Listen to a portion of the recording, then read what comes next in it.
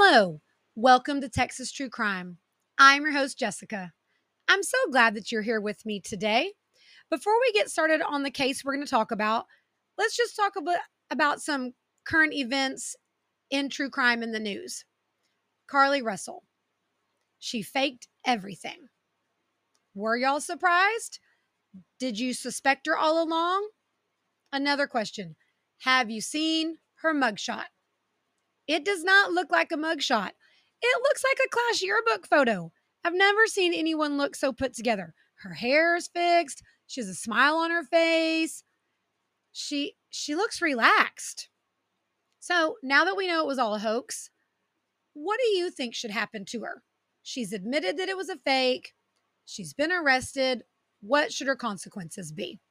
Let me know. I'd love to hear your thoughts. Today, we are going to be talking about the murder of multimillionaire Charlie White. His son claimed it was a murder of passion, that he was caught up in the moment. But friends and family said he murdered his father out of greed. So, same thing, just like Carlee Russell. After today's episode and you've listened to everything, tell me, what do you think? And please remember to go leave a 5-star review, subscribe to the podcast, and tell a friend. If you like what you hear, tell a friend about Texas True Crime. Word of mouth helps grow the podcast more than anything else. So let's get started. Horseshoe Bay is a beautiful upscale town about 40 miles north of Austin. It's small. It only has about 4,000 residents that live there. There's not a lot of crime. It's a place where people move to once they want to retire. And Charlie White was one of those residents that had retired to live the good life in Horseshoe Bay. He was rich, he was handsome, and he was charismatic. A lot of people in Horseshoe Bay loved Charlie. They said he had a big heart, and he was very generous. He lent his hairdresser his private plane to fly to a family funeral. He paid for cancer treatments for a former employee. But as many people that loved Charlie, there were also a lot of people that hated Charlie. Some even feared him. And as generous as Charlie White could be, he also had a dark side. In November, after Charlie missed 2 golf dates on a Saturday and Sunday, and then failed to show up to meet his personal pilot on Monday morning, November 14th, 2005, his friends became worried. This was not like Charlie at all, so they called the police and reported him missing. When police first entered Charlie White's home, things looked fine. Nothing was out of order. It all looked normal. But the odor of decomposition soon hit them and led them to the living room, where they were shocked to find a gruesome crime scene. It was obvious that whoever murdered the millionaire hated him. Charlie White was found in his living room. He had been brutally beaten. In fact, he had been hit so hard in the head and the jaw that some of his teeth had been knocked out of his mouth and flew across the room. Now, I'm just going to share a little something with you guys. When I was in 2nd grade, my brother knocked my 2 front teeth out. And it was my fault. I had agitated him until he was fed up with me, and he said, "I'm going to knock your teeth out." And he followed through on it. Now, that being said, my teeth didn't go anywhere. He did knock them out, but they stayed in my mouth. So when I read that Charlie's teeth had flown across the room, y'all, that's brutal. Whoever hit him hated his guts. Or if nothing else, they were furious. That's a lot. Charlie also had broken ribs, and an extension cord had been wrapped around his neck 7 times. To finish things off, the killer had opened Charlie White's briefcase and dumped the entire contents onto his chest. Now, investigators thought that it looked like a large liquor bottle was what had been used to bludgeon Charlie. The local police weren't used to handling murder cases like this because, like I said, there wasn't a lot of crime in Horseshoe Bay. So instead of trying to handle it themselves, they called the Texas Rangers in to ask for help. Now, the Rangers started looking into Charlie's lifestyle. And his friends said that Charlie liked 3 main things: women, money, and sports. Charlie didn't keep it a secret that he slept with multiple women during the week. Some were women that he met while he was out and about. Because Charlie he was very social. He had a large circle of friends. He went out to dinner every night. He liked to have drinks at the bar. He golfed. He flew all over the place. The man was living the good life. But just as many of those women were also high-end sex workers that were paid to party. And Charlie's friend said he never hid his lifestyle from any of them. He would tell them straight up, no, I paid to spend time with this lady.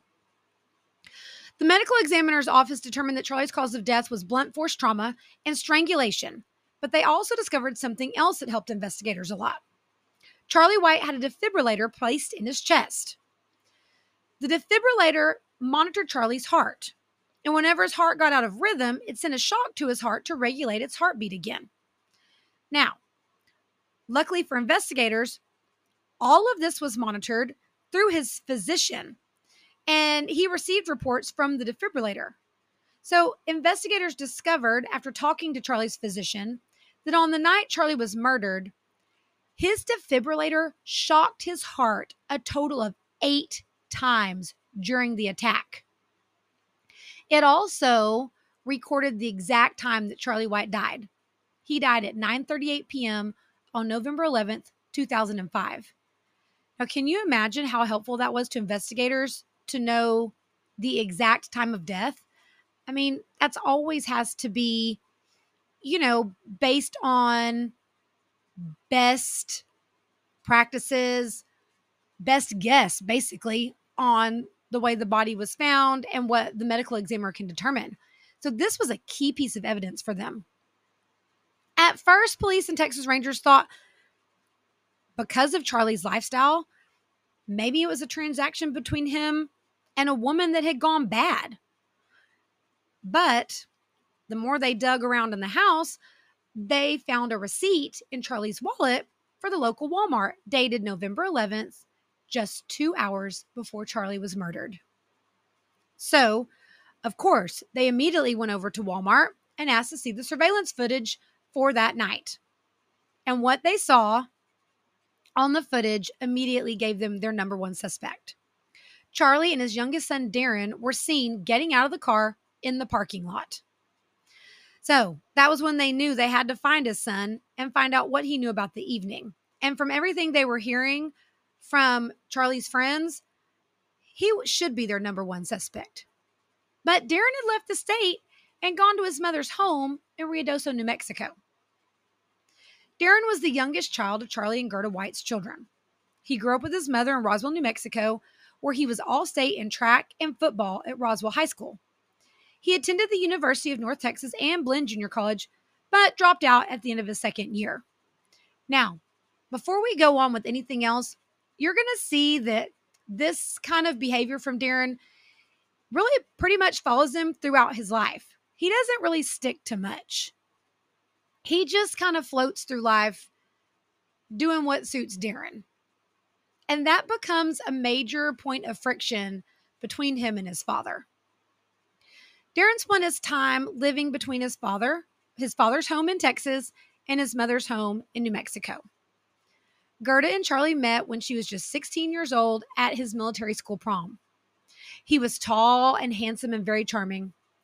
Gerda said that she wanted to go to college, but she guessed she wanted to marry Charlie more because after that night, she went home and told her parents that she had met the man that she was going to marry. The couple did get married, and they had 5 children. But as Charlie's success grew with his business, the more his marriage unraveled. And Charlie and Gerda divorced in 1975. Darren said he doesn't have many happy memories from when his parents were married. It was definitely an improvement after their divorce. Now, Gerda said that as charming as Charlie could be, living with him could also be hell.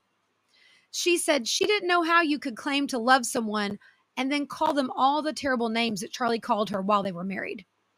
She also said that Charlie almost seemed to take pleasure in, when the kids were in trouble, taking them in the back bedroom and spanking them with his belt. She said he never acted like that bothered him one bit. And I know people are going to say it's two different thoughts. Some people think you should never spank your children. Other people think sometimes it's warranted. I do think you should never take pleasure in it. That's never a good sign. So, right before the couple divorced, though, their daughter Michelle was hit by a car when she was 10. And she suffered many complications from this accident throughout her life and then passed away when she was 24 from these complications of the accident. They also had a son named Lance who committed suicide in 2001. So the White family had a lot of tragic moments in their life. It's not like they just were these rich people that lived a charmed life and then got divorced. Their life was definitely had very tragic moments in it.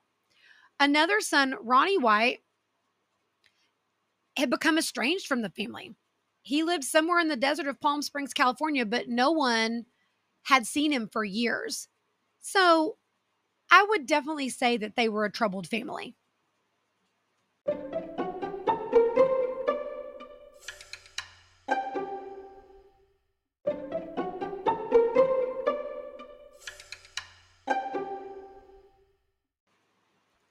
Charlie White grew up in Wichita Falls, Texas. His parents owned White's Auto Stores, a prominent statewide chain. Charlie went to work for his family business and started at the bottom and has worked his way up to director of advertising. So Charlie was not afraid to work hard. In fact, he was very ambitious. He left the family business in the 1970s to go strike out on his own and created the beauty school chain Aladdin Beauty Colleges with a business partner. It was a huge success. White and his partner had 31 campuses in Texas, Oklahoma, and New Mexico. Those chains employed 400 people, and they had 2,000 students enrolled annually. Now, this Aladdin Beauty Schools or Beauty College made Charlie White a multimillionaire, and he enjoyed the fruits of his labor. Remember, like I said, Charlie wasn't afraid of hard work, and it paid off for him. In 2000, Charlie sold his shares so he could relax and live the good life. He used his private plane to fly to Dallas to attend Dallas Cowboys and Mavericks games. His son Darren also enjoyed his father's lifestyle and frequently accompanied him to these games. Charlie liked to go to nice restaurants, and Darren liked to go with him too. But as hard of a worker as Charlie White had been to achieve such success in his life, Darren White was content just to live off the fruits of his father's labor. The two men had a lot of the same interests, but their personalities were polar opposites. Darren floated from job to job. The main thing Darren liked to do was live in Charlie's condo in Vail, Colorado during the ski season and teach skiing lessons to people. Other than that, he didn't have a very regular job. And even teaching ski lessons is very seasonal.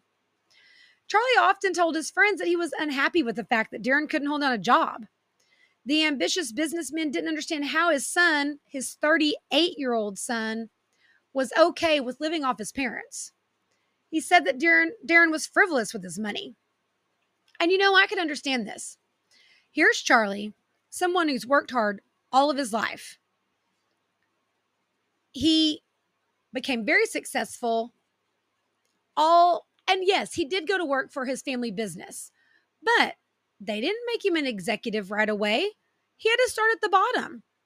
And for his son then, who's 38, it's not like he's fresh out of college trying to find himself. He's a grown man by now.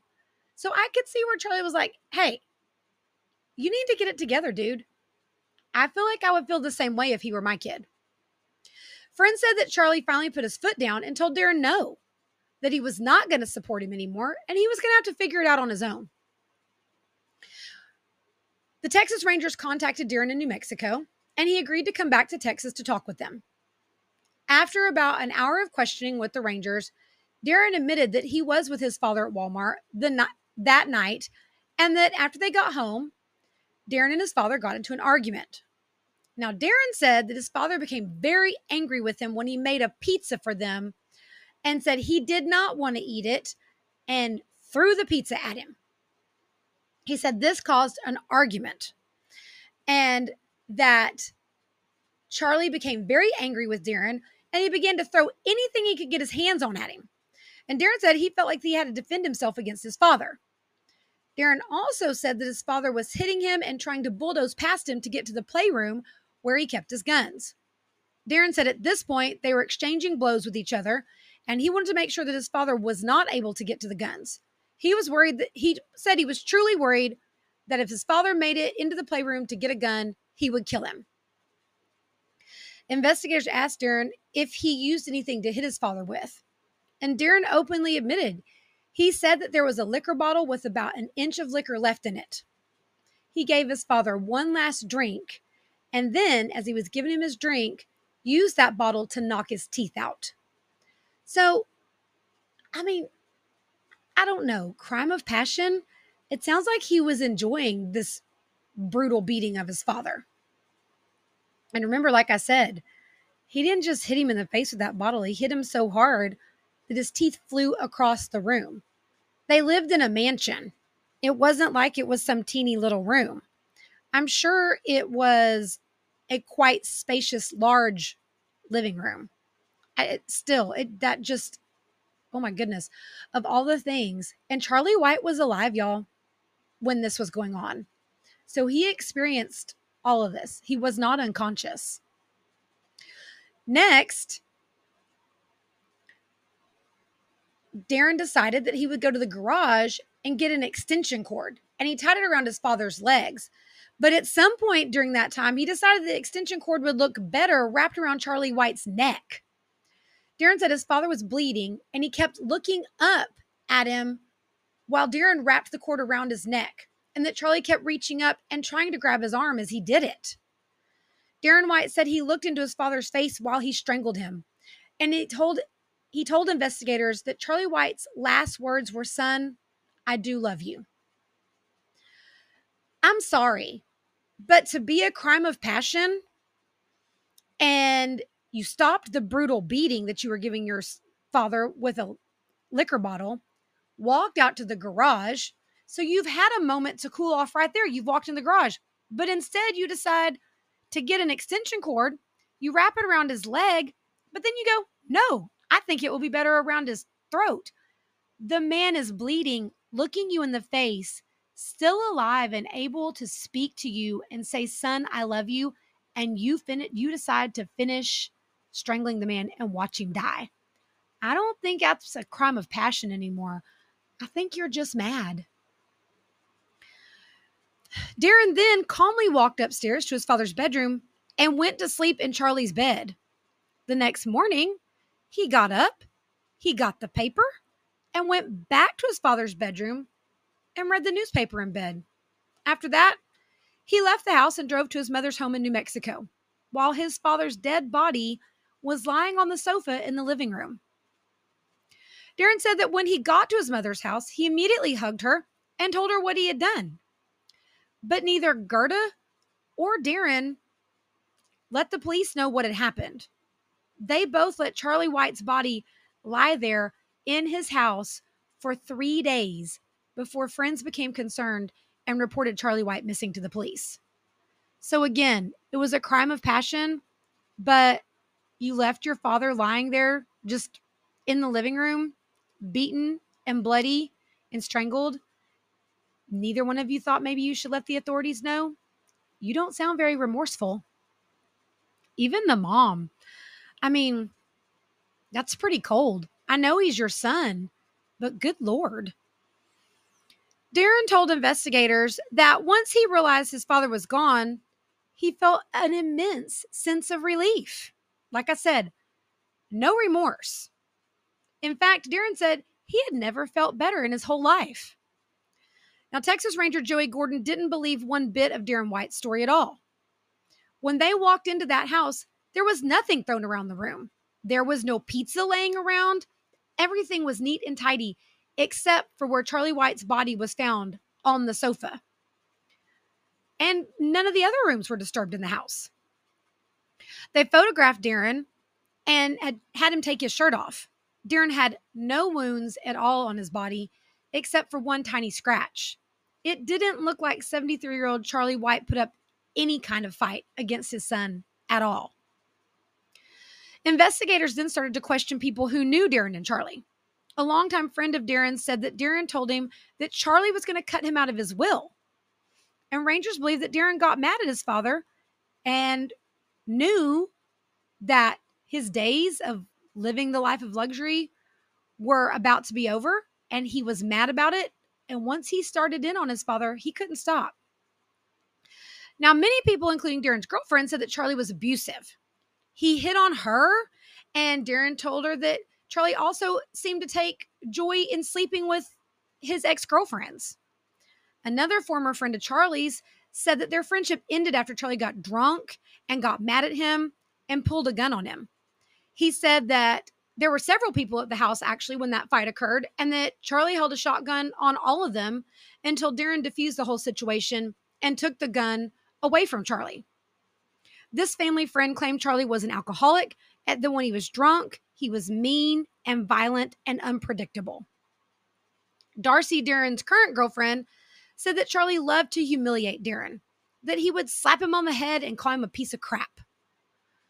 38-year-old Darren said that the more he relied on his father financially, the more Charlie treated him like a servant instead of a son. He said one of his jobs was for Darren to find girls for him. But I also kind of questioned this because all of Charlie's friends said, yeah, he met women all the time, but he also didn't mind to pay for women's company.